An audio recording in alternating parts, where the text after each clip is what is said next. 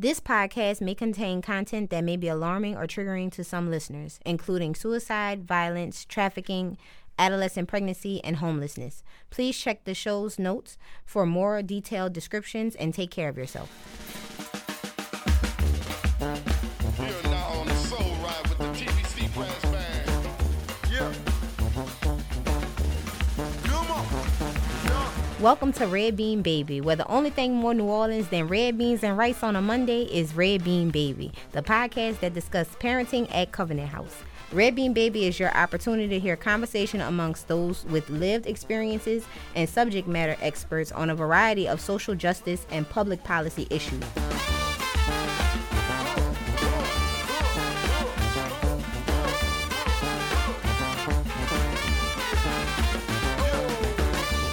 Covenant House New Orleans is dedicated to serving all youth with unconditional love and absolute respect, helping youth experiencing homelessness, and protecting and safeguarding all youth in need. I'm your host, Joya, a former resident and parent of Maternal Pathways at Covenant House New Orleans, bringing you all the guests and topics surrounding youth, life without housing, first-time parents, and so much more. So grab your cafe au lait and settle in for another episode of Red Bean Baby.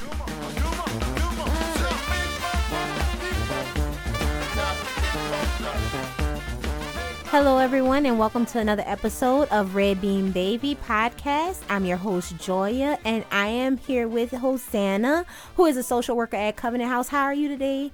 I'm doing well today. It's hot outside, but I'm doing well today. It is hot. Could you tell us a little bit about what you do at Covenant House in your work? Yes, I work evenings. I'm there Sunday through Thursday in the evenings, and I support youth who are dealing with substance use, who are having different relationships with it. So some are abusing it, some are using it, some are starting their use, and just kind of helping the youth figure out their relationship with substances and find a healthier relationship with it. Okay. And how did you first get involved with Covenant House? Like, what brought you to Covenant House? Well, I've always wanted to work with youth. I've always wanted to work with youth that oftentimes are like not seen and are oftentimes forgotten. And I definitely think that is true for homeless youth. And so when I came down here in New Orleans, I didn't quite know where I wanted to support. But when I was looking for my placements, Covenant House definitely was the place I wanted to work with and for. The youth here are amazing. So I got here as an intern through Tulane. I stayed because I've really enjoyed working with the young people at Covenant House and haven't left yet because I don't know if you can work in a better place than Covenant House and with better young people. Okay. And you say you work with young people who may have substance issues. So why are you so passionate about this topic and the outreach and support for these young people? I find, especially after doing this now, I think it's going on 5 years I've been working with our young people at Covenant House. When you get to work with them and speak with them, you find that a lot of them, their journey with substances started really young. I've had clients that was their first time using something was 5. I've had clients where their parents were encouraging them to use it, or because their parents were addicts, they just had constant access to it. And so their stories start rather young with substances, and they've gotten really good at like hiding it and navigating it. And the fact that it starts so young, it's like, let's also support them and catch them when they're young before they get to the point where it's like they're older and they now have kids, or they're at a point to where resources are just maybe not as accessible. And so help them get to a better space and a healthier space now so they can have a longer life and a more successful life. Okay. And as a social worker, how do you encourage your clients to maintain a strong outlook? It's definitely different for each client. The best thing is just listen to the clients and get to know them. See what their goal is, what their drive is. Many of them have their own personal goal and drive to center themselves. What's their centering point? They have a lot of insight into themselves that they don't even realize. And so just listening to them and helping reflect back to them what their strengths are can really help them realize, like, oh, I do have the skill set to do this, or, oh, I do have this goal and I want to keep pushing forward.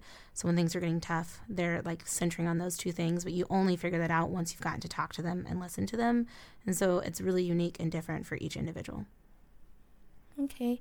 And as my own question, I know usually, especially being a mother, we talk a lot about mothers on this segment. And usually when mothers are going through things like pregnancy, for instance, and they come from the hospital, a lot of things associated with substance abuse are usually right after they have their child. Do you ever see mothers like abusing the sometimes it may be painkillers or anything to kind of cope with what's going on as a parent? Painkillers, not so much with the young people that we're dealing with right now. I find that it's more marijuana that our clients are engaging in. And usually this use started before pregnancy. And they maybe stopped it while they were pregnant because they knew that they were constantly getting checked on, or they didn't want it to negatively affect their, the baby. And so they would stop while they were pregnant. And then the moment that they have, their child, it's like, okay, I'm not breastfeeding or I'm not doing this. And so I can start using again, and it's stressful. And so I need to numb myself, or I need to find a distraction. So marijuana is the most frequent substance that I've found for our new mothers or mothers who have just given birth. But something that is, when we have conversations around it, mothers do sometimes start going towards like looking for other alternatives. And so we have those conversations around like, maybe let's not go to the other alternative. Have you spoken with your doctor yet? Like, have we had those conversations yet? And helping coach them through like what that conversation could look like to advocate for that need. But we haven't really seen, or I haven't really seen in my experience, too many concerns with painkillers. Okay. And I only say painkillers because I know like a lot of the times in hospitals, they won't give you certain medications because of the assumption of substance abuse. Yes. But have you recently noticed for prenatal substances abuse, has it been like rising or has it been lowering? And why do you feel like it may be either or? I think what I'm seeing more is mothers who are, while they're pregnant, are still using substances, specifically around marijuana. Prenatals, I haven't seen. We have a really strong program with our maternal pathways, with our doula, and with our case managers that are supporting them. And so with that team, that's wraparound services with our nurse, our clients are getting like prenatal care, and they're getting those services and those supports. And when they're really like buying into this team and that support, those mothers tend to have less substance dependence while they're pregnant. What I'm finding is our mothers who are like maybe new to Covenant House, and so they haven't gotten fully connected with our maternal pathways team. What they oftentimes are doing is they're not communicating with their doctors. They're not meeting, like they're not making appointments as frequently as they should.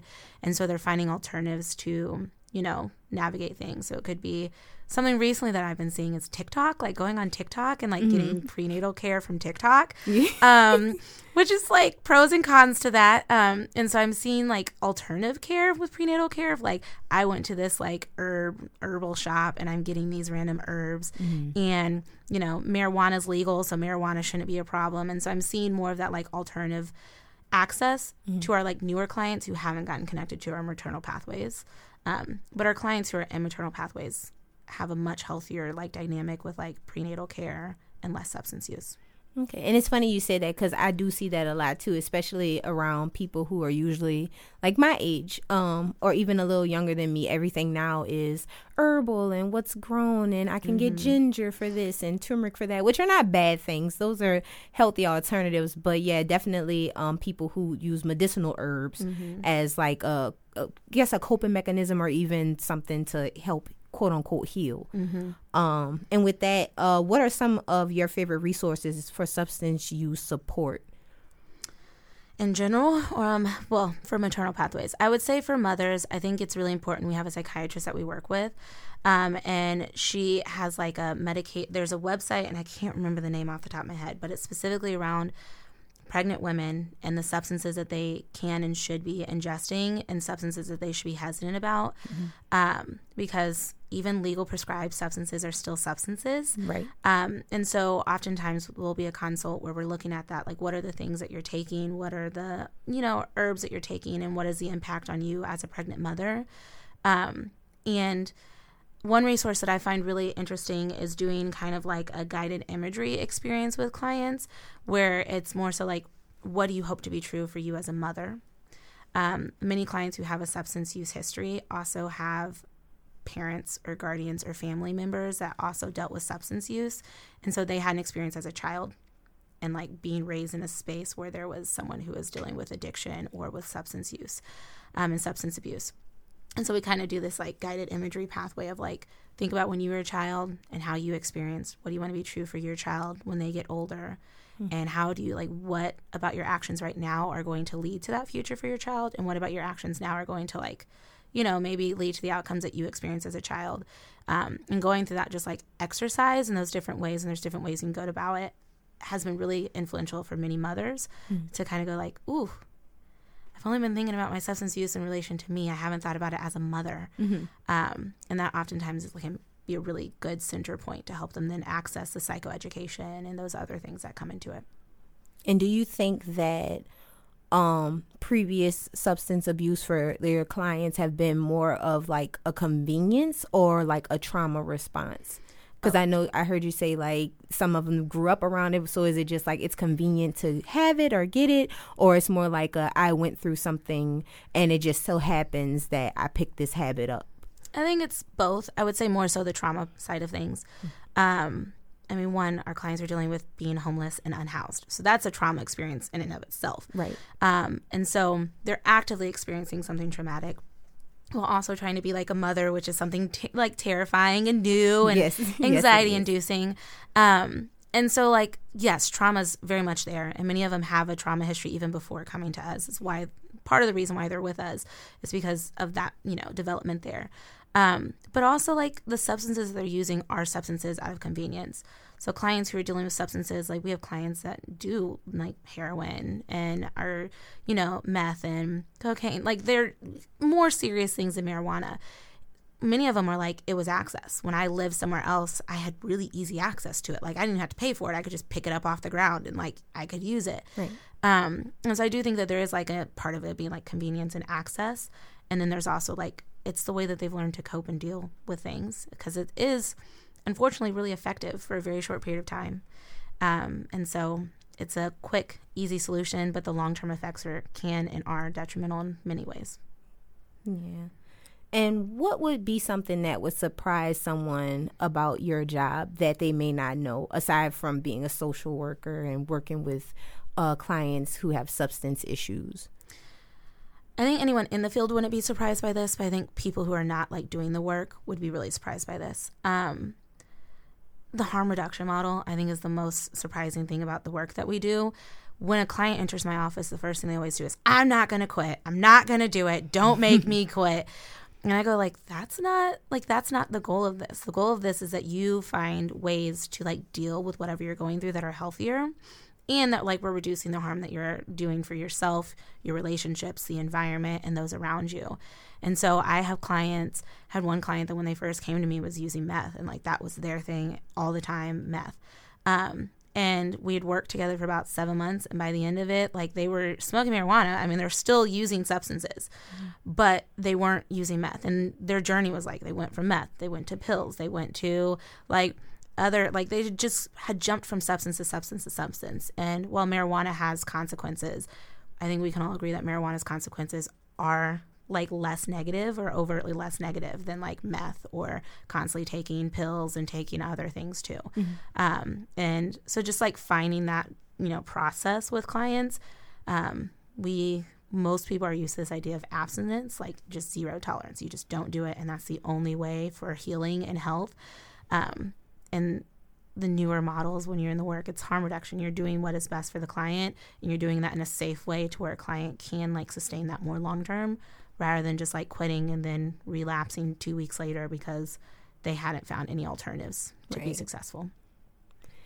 And do you feel like at this point you've had like a great success rate with helping people with their substances, or do you ever see clients kind of like, I guess, self-sabotaging themselves by constantly going back to using certain substances that they're familiar with? I think one of the things that is true about substance use and substance abuse is that the journey is always going to be like up and down. And so I had a client that we worked really well. They were clean for about 5 months, and then they relapsed. And so I was talking to him the other day, and it is a mother, and she was talking about like, I'm so embarrassed. I feel like such a failure. And for her, that was the longest time that she had been sober, like clean. Before that, the longest time was like 3 weeks. And so I was like, we need to celebrate that you like were clean for months, like months and months and months. And you're going to stay clean for even longer this time. And you've already made it 3 weeks. And that is what's important. And so it's hard to measure this because like it'd be easy to be like, oh, it's amazing and successful. But with recovery, relapse is inevitable at times. What's important is that the time between relapses is longer and longer and longer, to where it's like I've been clean for 8 years, or it's like I've been clean for like 20 years. But it's constantly a journey, especially if you're like chemically addicted. There is something that's always going to be there to draw you back to it. And if you aren't always like vigilant, it's easy to do that. So I don't know if I can say I've been successful or not, or if there's been a lot of success, but I do think that there's clients that have had moments of like being clean and not using and like really feeling a lot of pride in that. And in that way, like, yes, that's success. So, I mean, yes, I guess. Yeah, a win is a win. Yeah. Especially when it has to do with a mom and a baby. So, yeah. And how can we better educate young families? Oh, that's a large question. Around substances, I think, one, there is a misconception around substances that, like, it only affects the individual and it doesn't have a larger impact on those around them. And especially for young families and people who are becoming parents, it really does impact the child that's in your home. Yeah. I had a mother recently that was dealing with alcoholism and was like, I'm fine. Like, I wake up in the morning and I drink, like, 2 drinks. And then I, like, at lunch, I'm drinking more. And then at dinner, I'm drinking more. And I was like, but your child's under your care this entire time. Like, what does that mean for you as a parent? And it really took her a lot to just recognize that, like, while she feels like she's in a better place to raise her child, when you're under the influence, you're, like, not as alert. You're not as, like, paying attention. And that really is a detriment to your child. And so just, like, really helping them understand that, like, their relationship with whatever substance they have is impacting their relationship with their child and the development of their child. So just more education around, like, how does that relationship and how do those dynamics, change over time. Yeah. And then I know we're talking about, like, actual substances, but I know there's a friend of mine, and I usually tell them as well, like, you're on your phone way too much. Do you feel like not just alcoholism or marijuana or heroin or anything, like, do you think that even things like that can be considered substances like that? Or people, because when you're saying substances, it, like you said, it neglects whatever you have going on. You're neglecting your child, you're neglecting responsibilities, you can't focus. So do you feel like that's also a form of, like, substance abuse? I think it's definitely could be a form of, like, addiction or having an unhealthy relationship with something. I always tell people nothing is bad in moderation. It's when we, start using it excessively or in an unhealthy way where it's negatively impacting us. And so, like, with cell phones aren't necessarily bad. Like, they're really useful. Like, we can communicate with people. We can get access to help. We have access to the internet. They can be very beneficial. But once we're, like, on our phone and our child is, like, coming up to us and, like, mom, or dad, I want to play with you. And you're like, no, not now. I want to finish doing whatever I'm doing on my phone. It's now getting in the way of something. And so that's not healthy.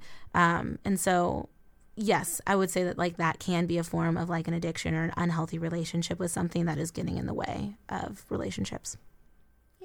So to all our listeners at home, what's some good advice that you can give them if they're going through someone who's dealing with substance abuse at home?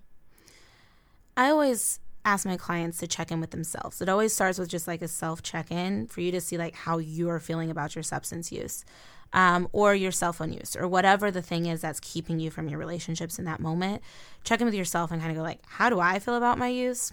How do those around me feel about my use? Has someone, like, been bugging me about, like, how much I'm using things? That's usually a really strong indicator. If someone in your life is telling you, maybe you drink a little too much, or maybe you smoke marijuana a little too much, or maybe you're, like, shooting up a little too much, or maybe you're on your phone too much. That's a really big red flag of being like, maybe this isn't that helpful.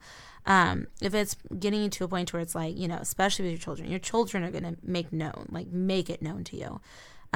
So in those moments, like once you realize, oh, this is a problem, I would suggest like with cell phones, maybe putting like a time limit on how you're using it. Like I only use my cell phone from like 5 to 6, and then like I don't check it. It's on do not disturb, and only emergency phone calls can come through. If it's around like drinking, maybe don't keep alcohol in your house. So you're less likely to use it while you're at home with your family. If it's other substances, maybe think about like those in your community that aren't using those substances, and maybe increasing your time around that community, so you're less likely to use. So just kind of finding what feels right for you. And then also identifying like, why am I doing this thing? Like what need is this meeting for me? It could be like I need to numb. There's just too much. I'm overwhelmed. It could be like I'm not feeling enough joy in my life, and so this is giving me joy. It could be like I just need to escape. Whatever that need is, and then see if there's another way to meet that need. So it could be like I'm going to go for a walk. I could write. I could like go do something fun with my family. Whatever that is for you, it's different for each person. Right. And then for the person who may be dealing with someone who has the substance abuse, what's a good piece of advice for them as well? One thing that is oftentimes true when working with a client who is dealing with substance abuse or addiction is that as a person who's working with them, I'm also encouraging those around them, like their friends, their family, their parents, their brother, sister, whoever is most directly with them, they should be getting their own support. It's a lot to support someone who's dealing with addiction or substance use. And it takes a toll on you. And there's a lot of times where like you take on a role that you're maybe not comfortable with. And so it could be like the role where it's like you're the protector, you're the person who is like being a scapegoat or like whatever. You end up taking on a role and to kind of help allow this person to keep having this, maladaptive way of coping.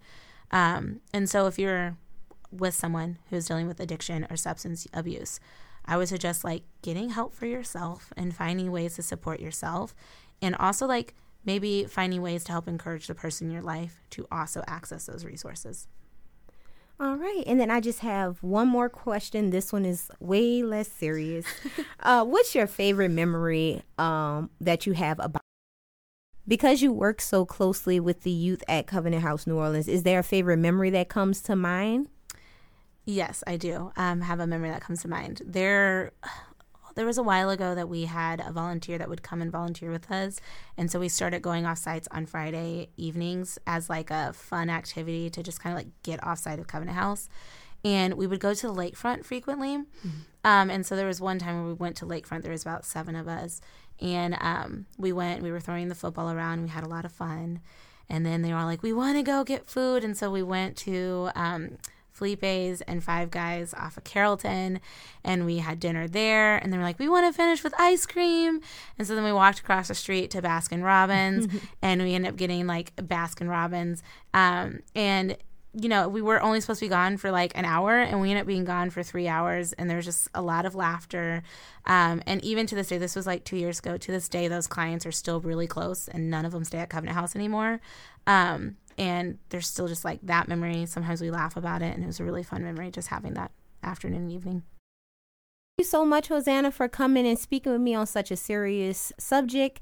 And for more information about the work that Hosanna does at Covenant House or Covenant House, you can reach us at the website at covenanthousenola.org. That's all the time we have. Thank y'all so much for tuning in, and come back for another episode of Red Bean Baby. All right.